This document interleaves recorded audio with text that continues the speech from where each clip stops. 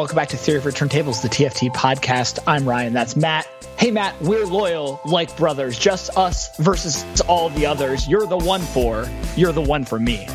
Ryan, heart is on the floor. Why don't you step on it? When I think of all the things you've done, heart is on the floor. Why don't you step on it when I think of all the things you've done? We've hit the two sides of the emo coin of bromance and bro-trail, and that's what we're hitting as we continue through 1999. We have not one but two seminal emo albums of the year. My lyric was from Something to Write Home About, the second studio album by the Get Up Kids, and Matt's is from Through Being Cool, the second studio album from Saves the Day. And so these are both really kind of these are personal favorite albums of mine from right around this era, right? We've kind of talked about, right, if Santana was what I was listening to definitely in 1999, Saves the Day and Get Up Kids were what I was listening to about a year later, once I set off from Pennsylvania to college. And these kind of formed the soundtrack of that year for me, and were part of this cresting wave of what is called the second wave of emo, right? So kind of it's the emo taint between the kind of the earliest pieces of the genre, with its roots in the pre-Fugazi bands like Rites of Spring and Embrace, which were DC bands and had members of Fugazi in them in the 80s, and through to a number of kind of Midwestern and East Coast roots throughout the early 90s. And then this is kind of bubbling up, both very, very kind of firmly underground at this point, but kind of is a bridge to then the kind of poppier emo explosion that would happen early in the 2000s with bands like My Chemical Romance, and especially Fall Out Boy and what's the other one? Panic at the Disco, crossing over to a more popular audience. So this is an emo inflection point, and we've done a number of things that are kind of emo inspired or emo adjacent, both in contemporary and historical music. But this is our first dip into the kiddie pool of emo, and we may never go back. This may become an all emo podcast as I get sucked in to the past the event horizon of angsty nostalgia back into my late teens and early 20s when this is what I was listening to. So Matt, how did Saves the Day and the Get Up Kids strike you? Were these new albums to you? They were, yeah, absolutely new. And I thought I knew emo from the kind of some of the later the mid 90s stuff that you introduced me to after we knew each other. Before the 90s or kind of mid. The mid 2000s stuff when we knew each other. We didn't know each other in the 90s. It was a bromance waiting to happen. And so I was ready to go listen to like a couple of Something Corporate albums, you know? And like this was like I really could have used that this week, you fucker. Yeah. So I've just been like, not exactly. I've just been a little like low energy for like a little under the weather. It's been like mid 60s and drizzling lightly here in California. That's rough, man. In Southern California. So I really needed that comforting wine, and instead I got something that was closer to the Ramones than it was to Constantine coming down the stair and looking so good standing there in her underwear. And that like, I don't know. It just filled me, Ryan. It filled me with this unspeakable rage and a desire that to both bond myself to you forever and to never stop hurting you, no matter what I did. And I swear those two things, to you, that I will always be there for you, and that the content of our relationship will be nothing but, unmitigated suffering from now until the end of time. Well, it is interesting. I mean, I think in that way, then you're reacting strongly to Saves the Day, right? Which is, and these it was more. But you know what? Like, Get Up Kids had, especially like they kind of start with a bang. Like Holiday is not, and it's true that they are the kind of the mellower of the two albums. If you had to like stack rank them, but I wouldn't call it like folky by any by any like in the way that like later. I don't know, Death Cab or something like that. Maybe has moments of that kind of like mellow acoustic. Has like or Dashboard, right? Dashboard is really think of. Yeah, exactly. That's perfect. They have some Counting Crows in their DNA, and this does not have any Counting Crows in its DNA. Well, it's interesting. It's like I think that then this is an amazing kind of. This is like discussing a serialized TV show with someone who is not like, doesn't know the spoilers, because like you have to keep watching, man. Like you have to really wait for season 4 of the Get Up Kids, because there isn't any crow in the DNA, but it gets grafted on. And so that, both the later, the next couple of Get Up Kids albums, especially, take a turn in that direction. And even Saves the Day does as well. I mean, in part because, that this is a direction that emo went in after the ascendancy of Dashboard. But I think that even here, and we didn't like cover kind of all of this, but actually the same year as Through Being Cool, Saves the Day put out an EP called "I'm Sorry I'm Leaving," and it's worth checking out. It's not on any of the streaming services, but you can find the full album, the full EP rip on YouTube, and it's an all acoustic EP that is absolutely a prototype for the sound of Dashboard. And I actually remember when I first heard. Get ready, buckle in. I remember when I first heard Dashboard in the fall of 2000 in a small coffee shop in New Haven, Connecticut. Wow! Wait, which one? Which one? It was Coffee 2. It was on Audubon. Which is no, that was Coffee. Coffee was on Audubon. Coffee 2 was on York, which is now, I believe, Blue State Coffee. It's gone through a few permutations, but it was the Coffee on York, which had a complicated ownership structure and relationship with Coffee on Audubon. But yeah, and I remembered hearing this. And it's like, this sounds a lot like the acoustic Saves the Day album. And I went up to the barista and said, "Excuse me, barista, who is this?" And they said, "Oh, it's Dashboard Confessional." And I was thrilled because I actually had tickets to see Dashboard Confessional as the opening act in New York City for a double headline bill that included a band called the New Amsterdams, which was the solo kind of folky acoustic project of Matt Pryor, one of the singers of the Get Up Kids, right? So that this, even around this time, the folky leanings were there. But you're right that it's not there. And I think that that's what puts us at an interesting point. And even though they are, but I think that there are both kind of similarities and differences, right? It's a good contrast and compare, because I think that the Get Up Kids are, and I think there's an interesting exploration in micro generation, because the Get Up Kids are about 2 to 3 years older than the guys in Saves the Day, right? And you just have like a slightly bit more maturity in terms of both the ways in which their sonic antecedents are not just kind of pop punk and emo, but also a little bit of the Cars and a little bit of Elvis Costello, and right, kind of that they kind of are a bridge right over to Death Cab, right, and to kind of the indie pop that was adjacent to emo.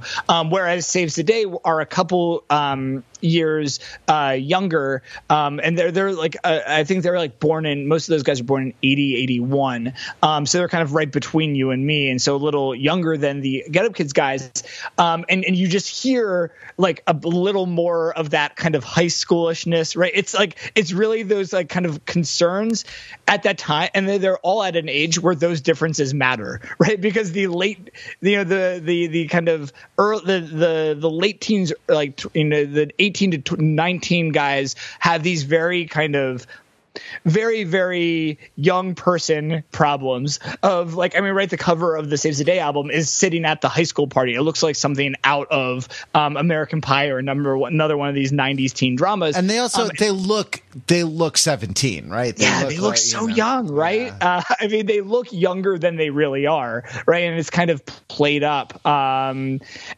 so they have that younger look and a much kind of a sound that's a bit closer to hardcore and pop punk. And I think they were actually on a hardcore punk label, Equal Vision, right? And so they actually toured with hardcore bands, even though they were on the melodic side of that. And then like as Saves the Day was East Coast, kind of New Jersey, and kind of plugged in to a number of kind of pieces of East Coast hardcore and pop punk. And the Get Up Kids were Midwestern, right? And so we're a little more adjacent to some other bands out of the Midwest that got lumped in with emo, but also had slightly broader sonic connections. Bands like The Anniversary, and then Mates of State, who would come along a bit later, tread similar territory, even though they would ultimately fall on the line of being called indie rather than emo, right? Because an emo is something that no one wanted to be called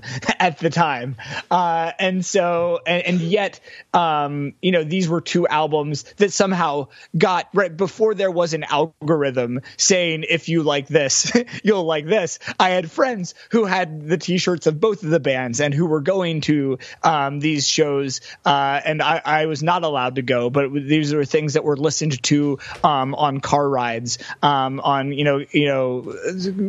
cassettes or ripped cassettes in car rides around Lancaster, kind of both in that kind of senior year of high school and kind of summers and spring breaks back from college for those first couple of years.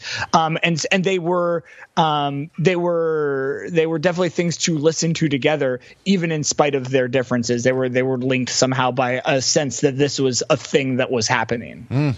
Well, that's I feel like we're in a situation like with me talking about Tori Amos or something where like my job in this is just to bear witness for what you have to go through in this. And so I just want to say you're part of this too, Matt. You're part of this too. We are loyal like brothers. I want to say I'm here for you, bro. I'm here for you. Yeah. What's the line from the Get Up Kids? Don't worry, I'll catch you. Right? Yeah. In the great emo trust fall. Yeah. Exactly. Exactly.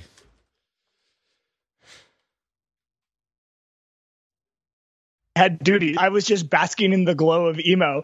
So if you've not, if you either what should people do? What should people do while they listen to this? While they go listen to this record? Get a time machine and be 17, because that's the especially for Saves the Day, the only be 17 in 1999, and then you won't have to worry about like the kind of politics and violence and misogyny. No, I think because it's there's a lot of unpleasantness on Saves the Day, and it kind of presages a little bit of what would get tagged on the later wave of emo.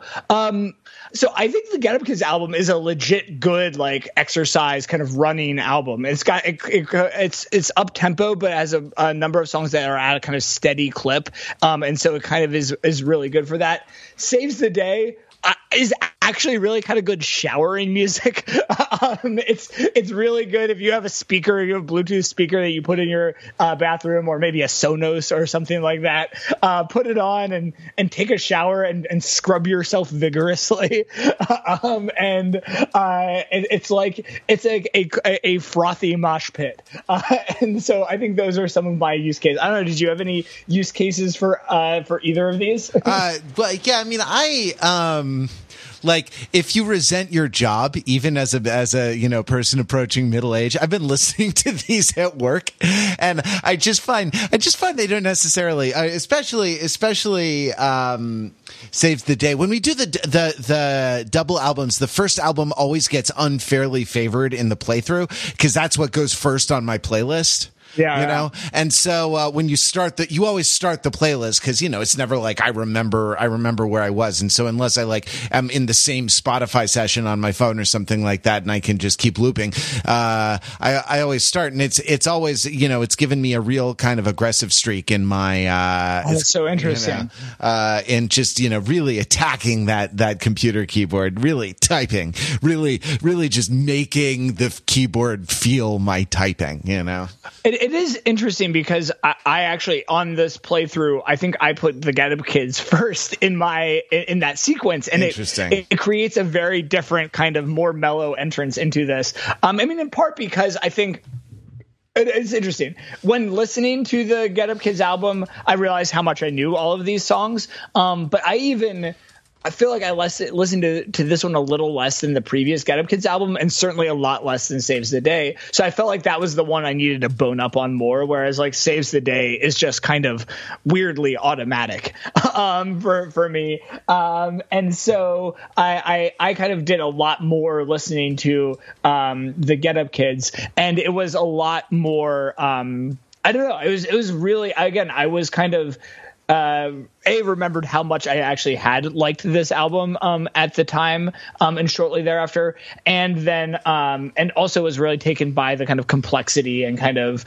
and how it kind of holds up a little better than the Saves the Day album. But put them both on, revisit them if this was your music as a youth. Check them out if you are either too young to have experienced it or somehow inoculated against the emo contagion, and meet us back here to jump in to both Through Being Cool and Something to Write Home About after this word from our commercial sponsors. Do you need to send an apology for taking things too seriously? Yes. Yeah. I've offended a lot of people. I believe that you have. Well, for all of life's messages, turn to Hallmark. Well, what do I do?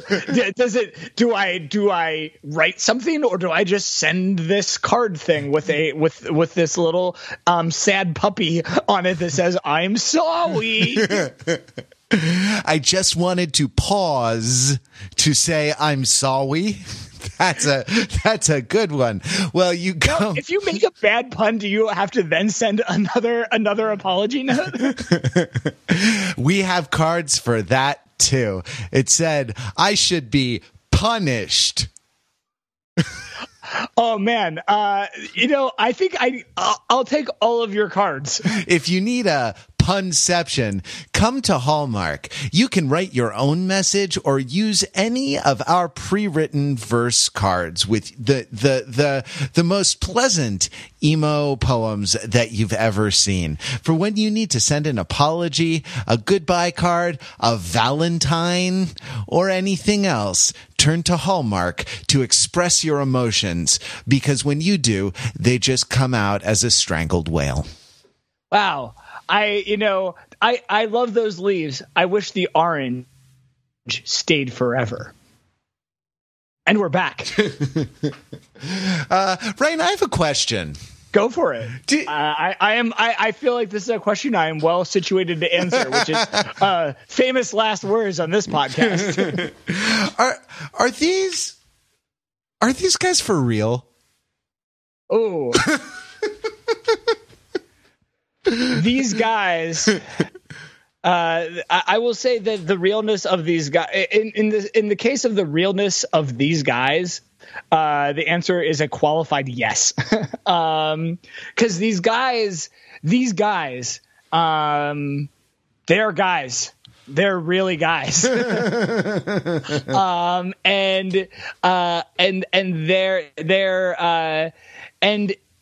yet they're part of what makes the realness of their guyishness is their need to assert that realness, right? And a sense of real guy imposter syndrome, and that there is a lot of broxiety of brofluence kind of throughout these, and it's brofluence of predecessor bands.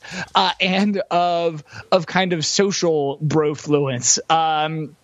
And so that there is a lot of just fixation about on kind of right this kind of it is a masterclass in homosociality, right? And I think in both albums, I come back to it's a bit more on the nose in Saves the Day, right? And about the kind of I think about the song I was just quoting. About the Orange Stayed Forever, right? Which is one of these kind of classic emo, and it exists in hardcore a little bit too, of these songs, the betrayal songs. I think that's I want to say that's My Sweet Fracture, right? Mm-hmm. That's the one with the Orange Stayed Forever. That's the could you tell me the next time you're choking, I'll run right over to shove some dirt right down your throat. It's nothing I have against you. You're just a creep and you can't remember the last 5 years, right? Keep going. Don't stop. It's so good. Keep going. What's a bond if it dissolves in water? I took a piss that lasted longer than you and your manipulations. Called my mom last night. She said, "Sweetie, you don't need someone who's more fleeting than fall. Don't you love those leaves? Don't you wish the orange stayed forever?" And crickets sang in the night all through winter. Yeah.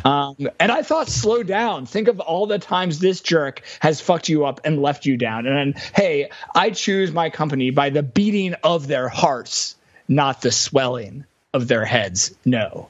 Right. And so this is kind of a centerpiece. Ryan, I have another question. Yeah. Are these songs about boys or girls? The answer is a qualified yes. I mean the bromance and the romance. I don't know. It's funny. It's like a it's a hatred of equals, that like there's a thing about disdain where you kind of have to disdain someone who is like you, and it's a weird, it's a weird thing. And you can be really angry. You can be full of rage and even kind of vengeance towards someone who is not like you. But something about disdain, there has to be a kind of recognition, in it. I don't know. I feel like I've kind of like in a cartoon wandered out over the cliff without a support below me, and the second I look down, I'll start falling. But like, I feel like conceptually there is something to kind of recognition of the other in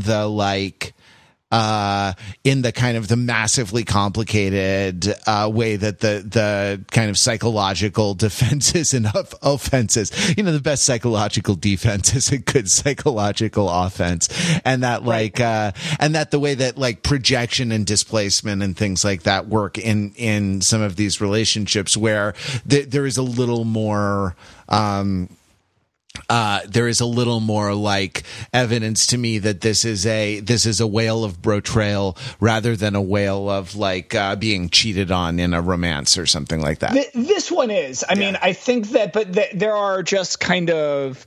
It's a kaleidoscope of like love triangles, I think. And I think that these are more bro-oriented, or I guess bro-oriented, because of the language of, at least in My Sweet Fracture, of the language of the jerk, right?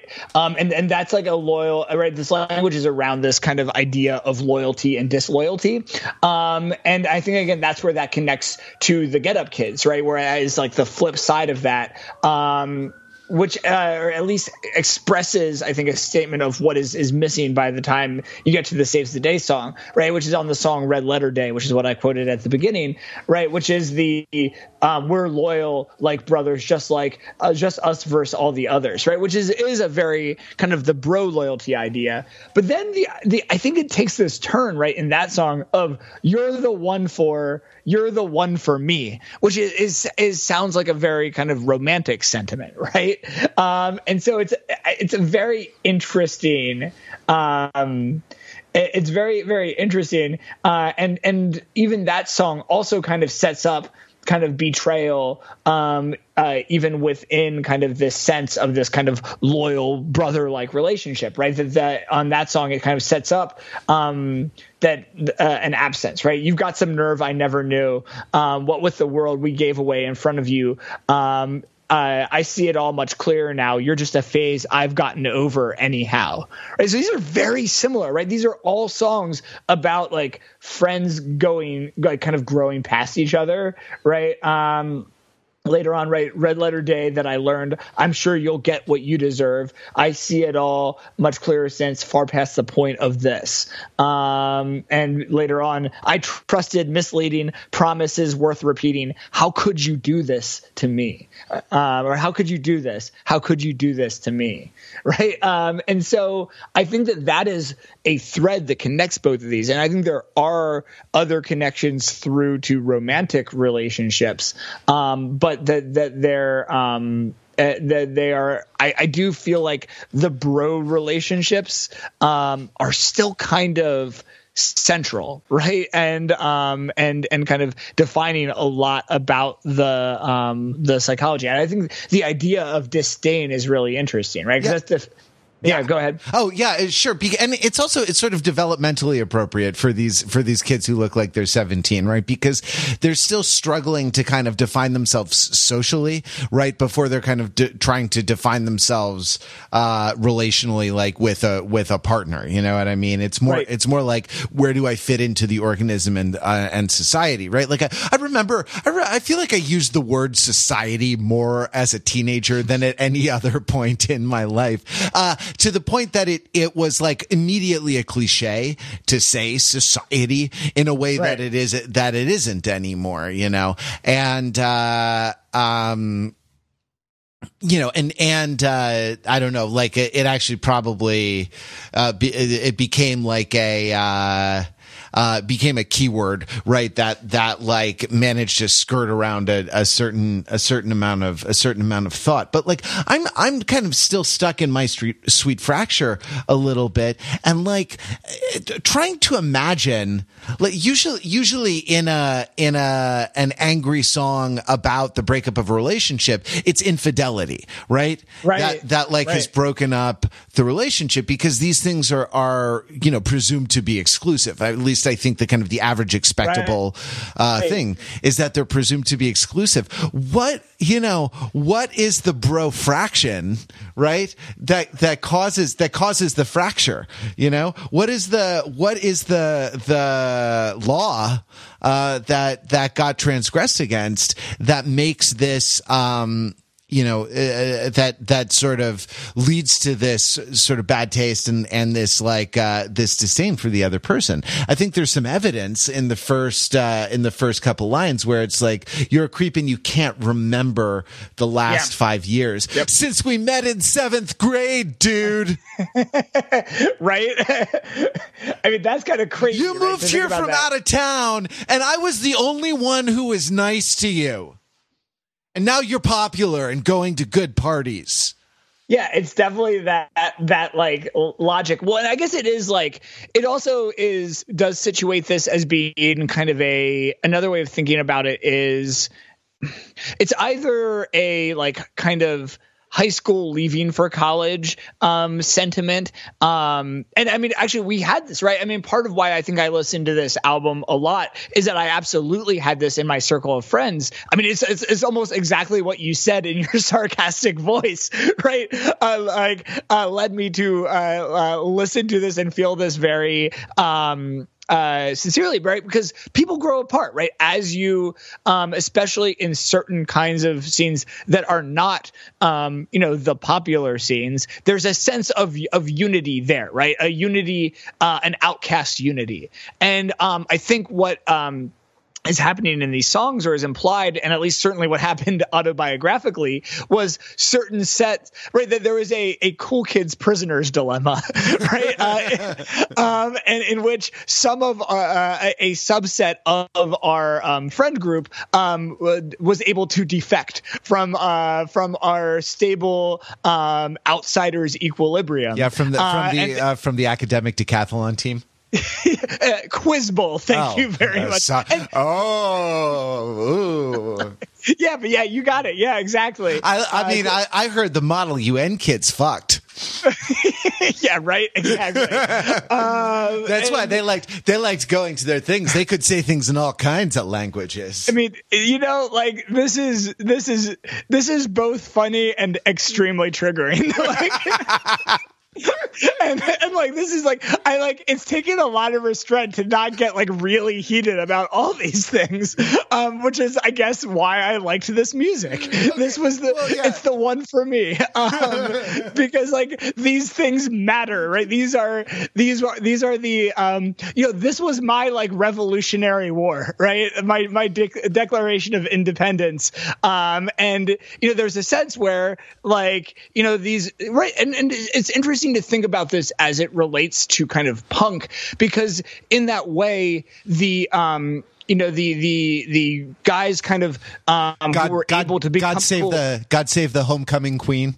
High school is a fascist regime. Well, yeah, exactly. Well, it's that is I think a logic of selling out, right? That there's a logic like that by kind of by going pop, right? That becoming a cool kid is a lot like going pop, and so there's a sense that like we had agreed that we weren't going to do this, right? That we were kind of different by choice, and I think that there's a realization that it's kind of difference by circumstance, and so when the circumstance changes, then even if there had been a sense of kind of ideas that were there, right, ideals and kind of friendship and community, that was actually once there was an opening, it was like bye-bye, right, and that's the and it's again. Yeah, so I think that that's a lot of that. It's funny. I've never needed to unpack it because I lived it, right? Or it was at least close enough that it was able to be kind of, it's like, oh yeah, I know what he's talking about, yeah. Right? Even without kind of parsing it, you're actually right that like, rather than being a line that I kind of understood and interpreted, you're just a creep and you don't remember the last 5 years is like, yep, I know who that's like, that guy knows what I'm talking about. And it's just like it kind of just like scans it in as this person has gone through something kind of analogous, if not identical, to what I'm going through. Yeah, but it's the story of the world. We've kind of all been through it, and I think importantly, we all keep going through it, right? Like there's a sort of cycle, there's a cycle that happens. I think it's very authoritative. I feel like it's more threatening.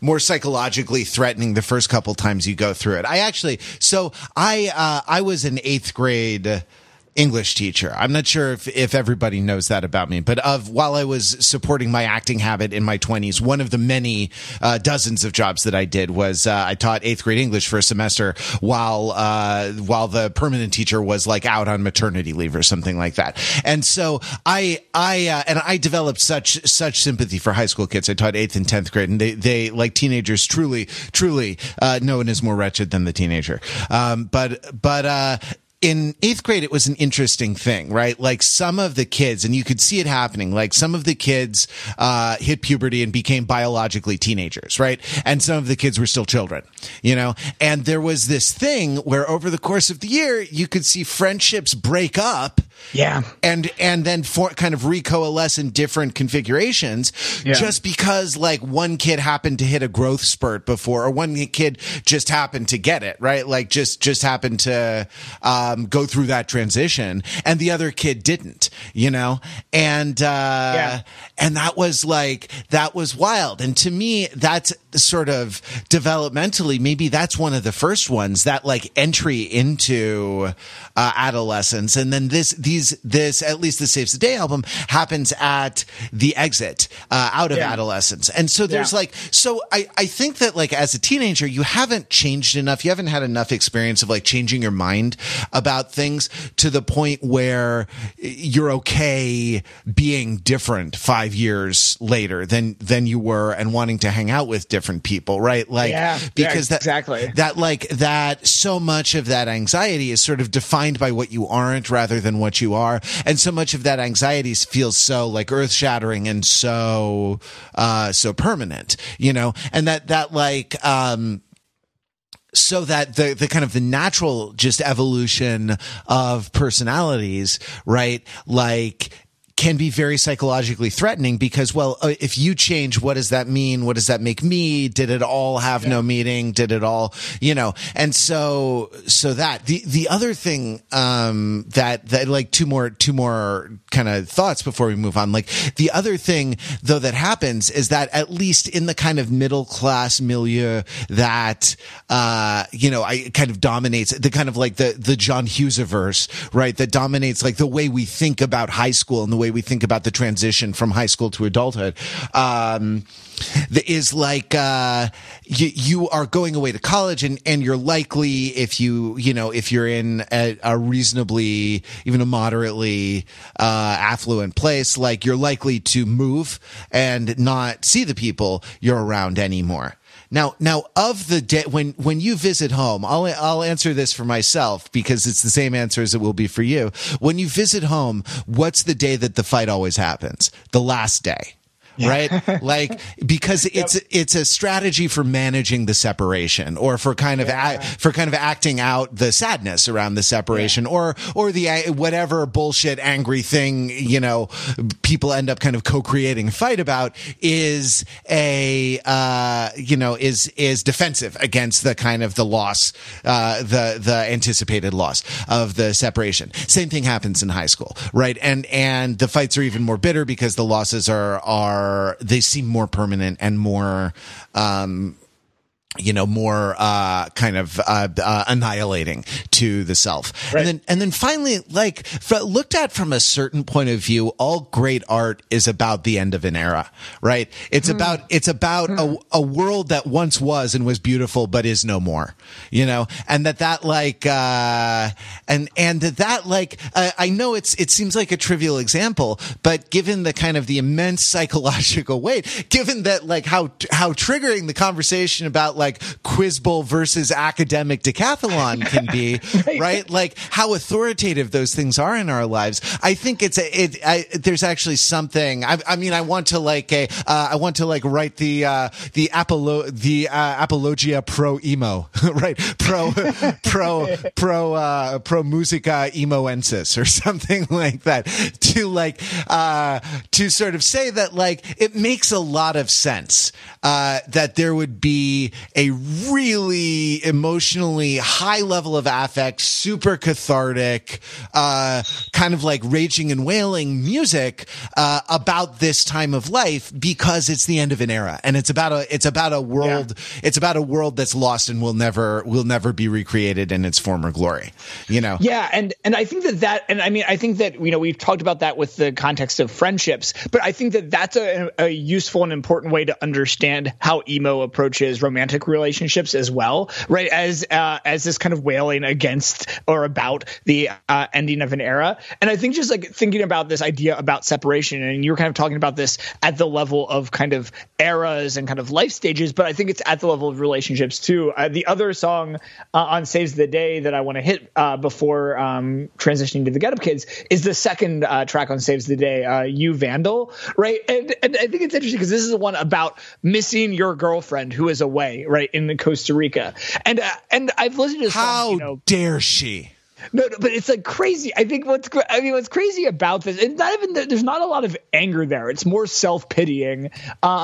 And I want to kind of dive into it. But I've listened to this song so many times, but it was the thing that jumped out at me today and hit me like a ton of bricks as I was listening to it for the, the nth time this week is this very crucial detail, right? So the whole song is being so broken up about missing this girlfriend. But do you remember off the top of your head how long she had been gone?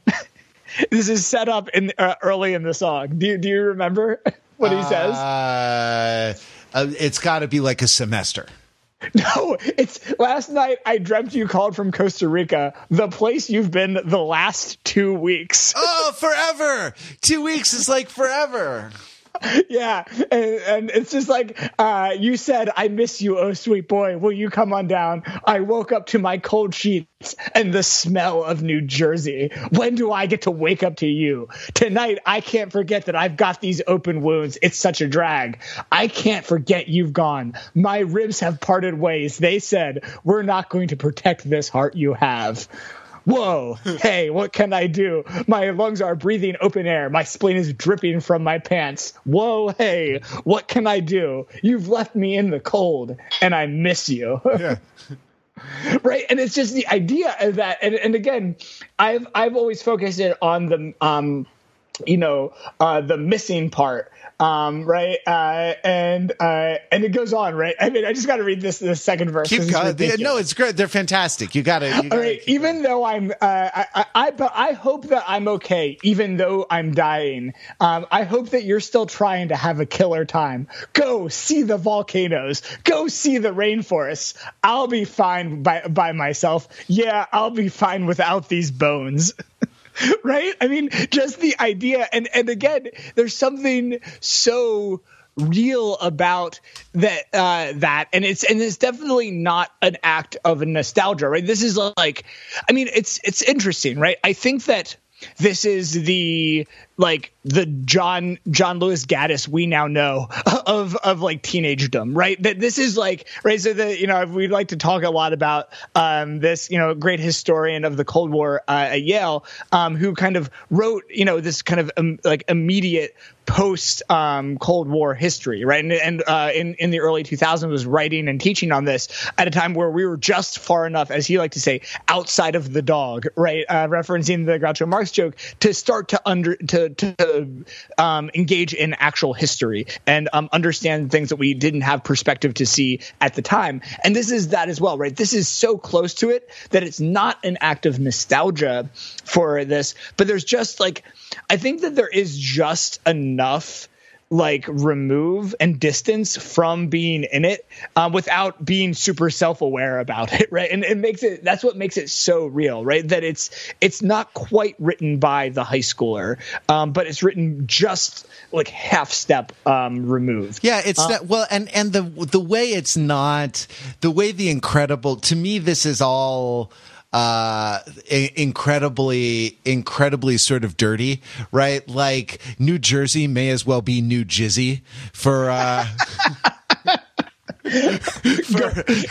unpack that a little bit. Well, just the idea of this sort of fraught dream about a partner, about a girlfriend, right? Like waking up, the sheets are cold. What makes the sheets cold, right? Like, shouldn't sheets be warm under blankets and things like this? Not if they're damp. Or in New Jersey. And the smell of New Jersey. And I mean, maybe it's just me, but there is I do hear kind of a subliminal pun in this, and all this, and this kind of preoccupation with open wounds, with places that the body kind of gapes, and that and something dripping out of my pants, even though it's my spleen, but something dripping out of my pants a little bit. And then what's the first line of the second verse? You never told me it would be this hard. I rest my case. Yeah, it's to quote another famous New Jersey band, the album of another famous Jersey band. It's "Slippery When Wet," right? With a nod to Bon Jovi. Yeah, in this case, it's "Cold When Wet." Right, right, exactly. Yeah, exactly. I think that one other kind of thing, in thinking about kind of wrapping together this and kind of thinking about this way of kind of being in teenager, just slightly removed from it, and kind of this kind of the anxiety and pain of kind of the separation. It makes me think a lot in this whole conversation. Reminds me of what was just also so good and touching about Lady Bird, right? That was just out in this Oscar cycle, and Lady Bird set a little bit after this, right? It's like a cohort or half cohort after ours, right? It's kind of a high school class of 2002 or maybe 2003. But it kind of also chronicles, right? What's, I think, partly really striking about that is it absolutely chronicles those shifting social lines and relationships and romantic relationships over the course of a senior year of high school, right? And again, it's done with quite a bit more remove, but there's a number of different kind of and a very kind of different level of emotional maturity and perspective, but at least at the kind of sociological level, there's a certain kind of harmony there in terms of what it's describing and how it's able to kind of evoke a certain kind of realism and resonance in that time in life. Okay, we shouldn't let too much more time go on before we switch over to something to write home about. And like the first thing I'll say is like these Get Up kids have already got up and left for college because they're writing home. You know? Right, exactly. I mean, it's really striking, right? That like a high school student doesn't understand the concept of writing home, right? No, yeah, and both the pun of like a significant event is something to write home about. No, it's not exactly a pun, but the kind of the double meaning of like, well, this is something to write home about because the experience is significant, or the event is significant, but it's also like literally something to write home about because I'm not at home. You know, right? Right. You know, anyway, but sorry, I'll let you be Virgil, our spirit guide into the. No, I mean, this is a harder one. I mean, I feel like you didn't tell me it would be this hard.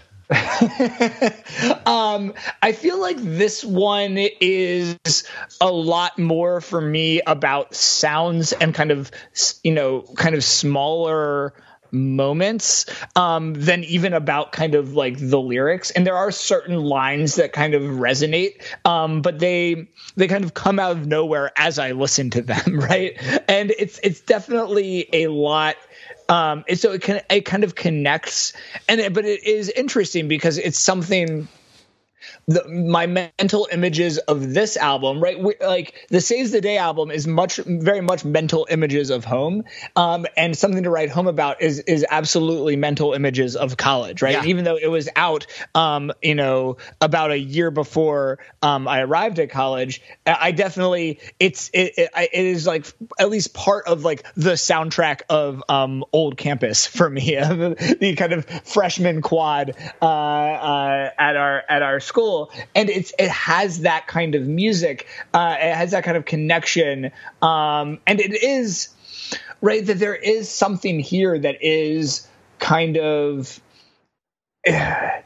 more, and we talked about it kind of as being kind of musically more sophisticated, but there is a sense of this is an invitation to cooler things, right? It's like if you are through being cool in Saves the Day of kind of rejecting high school, this is like the promise, the idea that college holds a promise of cool things that you could not even imagine being cool in high school, right? And it's like if you were like an outcast at your high school as being the kid who liked punky music or who didn't like Dave, right? Yeah. Or was on the fence about Dave. That like the Get Up Kids is this idea that there's a world of things that you can get into, right? It's the bridge from being kind of outcast kid to indie man, right? And it's like the invitation to indie brodom a little bit. And I think that's one thing that's kind of important about this album and kind of where it falls in the band's chronology is that I'd say it was about a year, maybe 2 years, a year and a half after this came out, right? This was a pretty big kind of hit in the kind of indie college radio scenes, and it got them an invitation to be an opener for Weezer, right? For the reconstituted Weezer, who started touring again in around 2000, 2001, in the run-up to the release of the Green Album, right? And so the Green Album came out in May of 2001, so kind of the May of my freshman year of college. And so that at that point, Weezer had been gone since Pinkerton, so about 6 or 7 years, right? Which seemed like an eternity at the time. And now there have been like, double that, more than double that, or almost triple that in kind of bad Weezer incarnations, right? That we've kind of talked about. Weezer oscillates. But that there was, at this time, Weezer had achieved mythical status and were kind of these, emo godfathers, but were also kind of connections to a broader world of kind of this. They were these bridges and spirit guides to kind of connectors between kind of alternative rock of the early 90s and kind of what was going on in the indie world and what was like kind of going on earlier in terms of kind of new wave or 70s rock, right? And it's just a sense of kind of sophistication and coolness. And so I think the Get Up Kids kind of opening for that was very appropriate, and it's what everyone kind of thought kind of Weezer would be like when it returned, right? That it was kind of, the return, the second coming of emo Jesus. And it wouldn't be that, but I think there's a great moment of kind of anticipation there. And it's there in how this album, I think, combines, right? And I don't have it like totally mapped out, but there's a kind of 3 types of song on this album, right? There's kind of the up tempo kind of numbers that have like a pretty strong kind of synth backbone, right? So songs like Holiday, Action in Action, 10 Minutes. Then there's kind of these kind of mid-tempo songs like Valentine, I'm a Loner, Dottie, a Rebel, Company Dime. And there's like great title, by the way, like fantastic, right? Title, Well, and again, because right in the pocket for me to appreciate it, Well, and that's also like, right, that it was like these are things to look up, right? These are things to look up on Google, because that is almost about a thing to exist and then to write home about, right? Like, dear Ma, I learned about here's what I learned about at college. I learned about so many pieces of independent culture. Right? I imagine I'm doing 40s, but I'm almost imagining more that it should be more like a kind of Ken Burns kind of Civil War era. Dear mother and father, I have learned many things here at this institution of higher learning. Well, Ryan, so I have another question for you. Yeah. Is it so much to ask for a shred of originality in music, a frustrated brah from the singer, or an unexpected car alarm? Those would at least trigger a central nervous system response in the listener. The Get Up Kids write from assumption, not passion. Each song is about missing, wanting, or needing a girl who is typically, quote, a world away. I'd like to get into the impossibilities and improbabilities of two people actually being a world away, but I'll let the obviously empty cliche fight for itself. I'd rather focus on meaningless lyrics masquerading as poetic insight. That is from Pitchfork's 2.0 review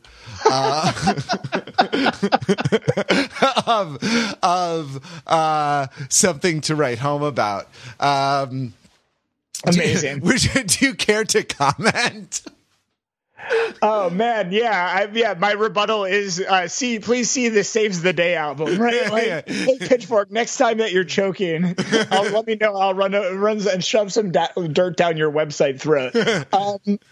That is interesting, right? As much as with the benefit of hindsight, we want to kind of say that emo was a subset of indie, right? Like that kind of reveals that they really weren't, right? That there was those differences as the differences may have been small, but there was quite a lot of narcissism about those differences, right? And this was a thing, and this is so funny though, because Pitchfork has championed the emo revival, right? That has happened, this kind of fourth wave of emo that's been happening for the last couple of years. And there's a number of kind of younger bands, musicians who are in their 20s that are kind of going back and listening to, this era and even like maybe one notch earlier.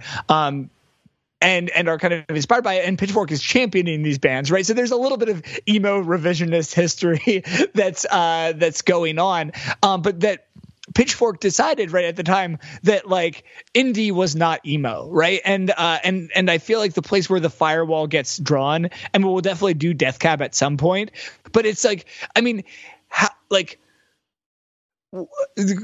what reasonable line can be drawn between Death Cab and the Get Up Kids that is based on kind of content of either lyrics or music? I mean, can you do it? Like, yeah, I mean, sure. I was even thinking the joke I was going to make about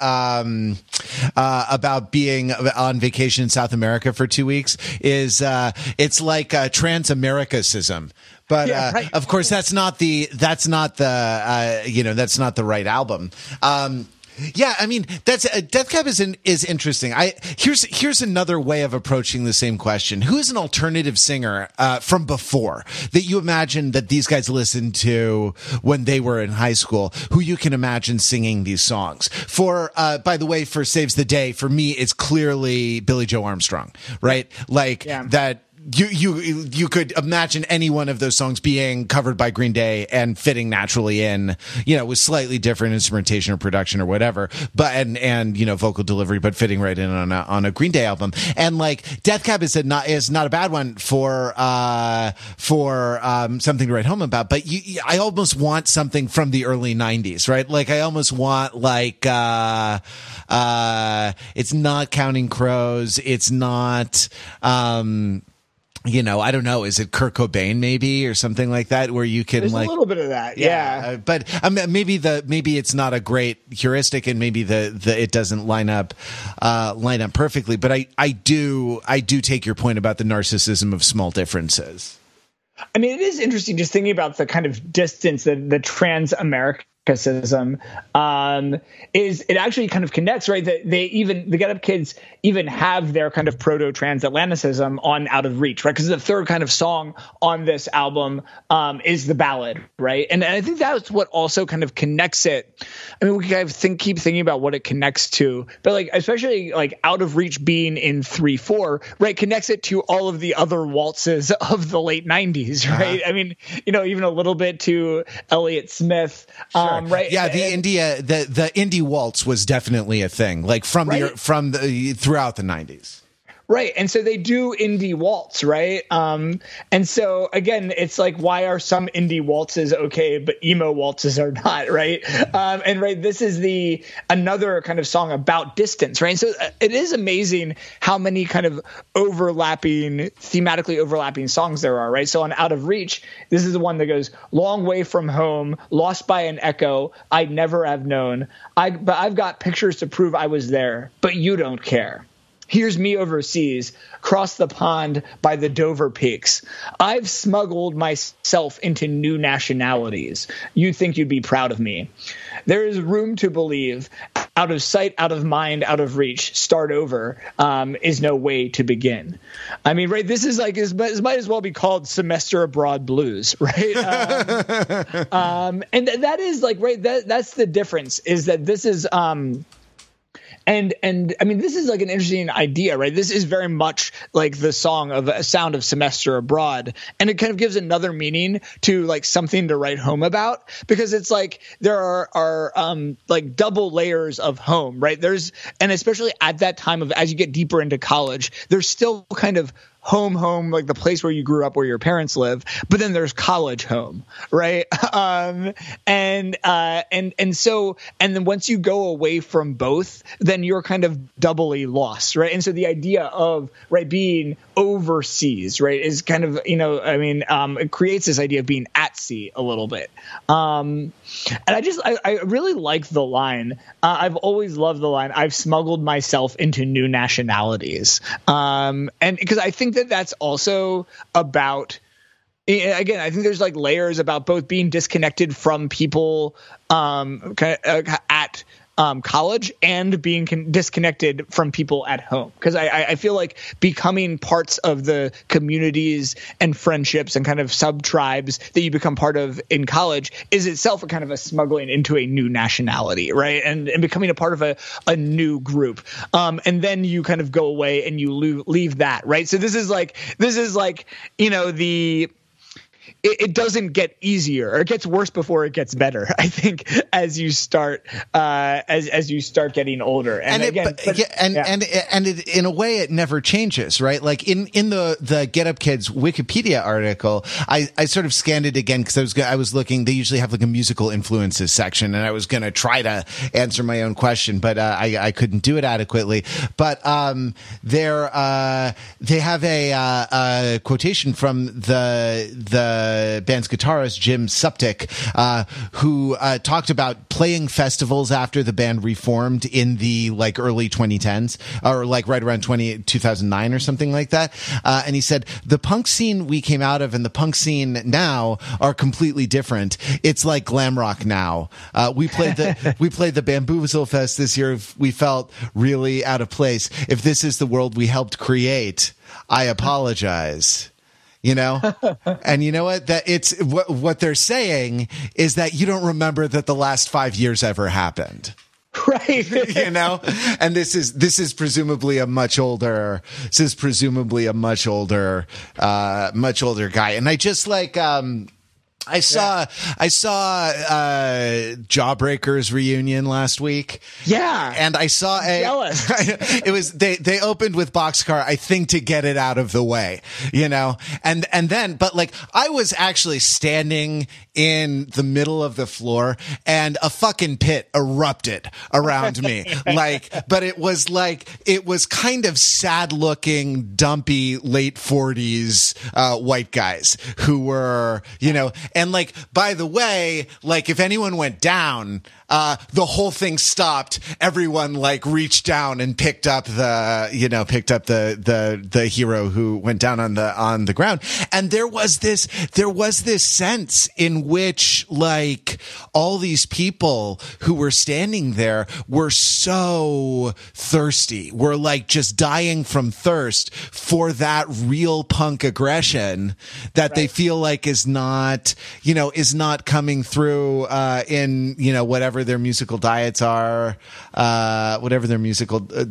today. So it was a hell of a thing. And I think it's related to this thing because like it's the I don't know, that sense of separation and that kind of anxiety over identity may get a little muted, may get a little more subtle and a little more manageable, but it doesn't stop. You know, and that's like, that's why everyone's a jerk and can't remember the last 5 years. Right? Exactly. Because if we could, we'd die, frankly. Right. Like if our memories were that good, it would become impossible to carry on the business of living. Yeah, that's a really good point. Right, that kind of amnesia. Well, and they're kind of two parts have the same coin. If you remembered everything and kind of felt everything and moshed all the time, right, you'd be a perpetual teenager. Right. And so it would be weird if you were the 40-year-old guy, 50-year-old guy going out and moshing to what the kids today are moshing to, or doing whatever they're doing, whatever the kind of frenetic, you know, music of releases. Like you have yours. Right. And so that like as much as there is amnesia and a forgetting of the last 5 years. Right. I think that the corollary of that is that like is that when you go to the Jawbreaker reunion, by the way, as an aside, there's a current band called Jawbreaker Reunion that started before there was an actual Jawbreaker reunion. And it's I love it. Yeah, it's really good. Kudos to them. Or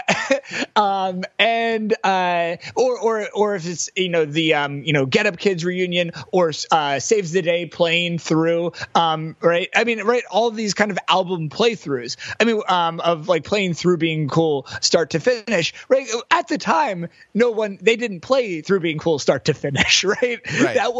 And so it's a created memory that then, still though allows you to kind of dance in the way that you wish you had been able to dance at the time, right? But like, you know, realistically, you may have missed it the first time around, or we're self-conscious, or we're trying to make out with someone, or we're waking up cold in New Jersey, or you were overseas on your semester abroad, right? Smuggling yourself into new nationalities, and yet so that there is both a kind of selective forgetting and a selective memory that happens, right? And so that's both, gets activated when you hear these albums, and kind of rehear them, and when you experience these bands, right? And both kind of, and it must be interesting, right? We're on kind of different sides of this, because these were things where I was there, and I'm just a jerk and I can't remember the last 5 years. I mean, it's kind of crazy, right? Because we've been doing this podcast. Oh my God. About that long, right? That and it is funny though, because it's like, I can't remember, like there are albums that we've discussed that we can't remember. Do you remember? I think we discussed an album by a band called Bleached, I think. Wait, what? Yeah, you're just a jerk and you can't remember the last 5 years. So here's an experience that I had. I turned on someone to our podcast after we did Priests. After Priest was Nothing Feels Natural, right? And that is that them, or was that another politically inflected punk group? You got it. And 4 weeks later, after we had done the thing, this guy who I worked with came up and was like, "Hey, I listened to that to your episode and to that Priest album. That's really cool." And I was like, "What Priests? Who? What? Who is that?" So even the amnesia is even shorter term. Even shorter term than that. I wonder if we're like fire hosing too much music, really. I mean, we'll continue to do it because that's how we sacrifice ourselves for our bros. You know what I mean? Like, though our spleen hang down from our pants, we are willing to do this for our bros and broettes. Just just to really kind of hit this, we discussed the band Bleached on TFT podcast episode 88, Indie Rock in the City of Angels. It was a trio of LA related albums that were listener requests, right? We did a run of within our like 10, 15 albums, a run of listener requested albums. So we discussed in one episode the most recent Arctic Monkeys album, Bleached and Kitten. Kitten. I remember Kitten. I kind of wanted to go check out Kitten. I never did. Yeah, I guess we're both just jerks and we don't remember the last 5 years, and yet we feel everything. Just for reference as we close, same reviewer, 1 year later, Death Cab for Cutie. We have the facts and we're voting yes, 7.5. Well, we have the facts and we're voting fuck you, Pitchfork. And that's I vote with my fuck yous. And I've as much as I got turned on to Pitchfork a few years later, this is, no one can take this away from me. And so that said, I both can kind of have both of these things, especially with the Saves the Day. I feel both more strongly about it, both in terms of the things that it awakens and in the I'm glad I grew up. I mean, no Pitchfork review of Saves the Day though. It's too indie for them. Exactly. And so that is interesting and telling. They always did have kind of a blind spot for that corner of the world. So we'll see where we go. There's a chance that we'll keep being on throughout 1999, or we will just get sucked into the emo black hole, because there are a lot. This was like the time where this was the first kind of indie music I was into. Right? As much as Pitchfork will tell you that it's not indie music, this was these records were an entrance into a scene, right? And into a set of labels and bands who toured together, and bands that were influenced by each other. And there's a long kind of adjacent set of kind of things that were operating at this time that we could dig into, and we might do some of it, but there's a lot that of other things that are happening in 1999 in pop, in indie, in the incipient indie pop. So we will keep exploring all of it, collecting it together, and remembering and feeling it all. And so when we get back here, we, as always, will be keeping it real.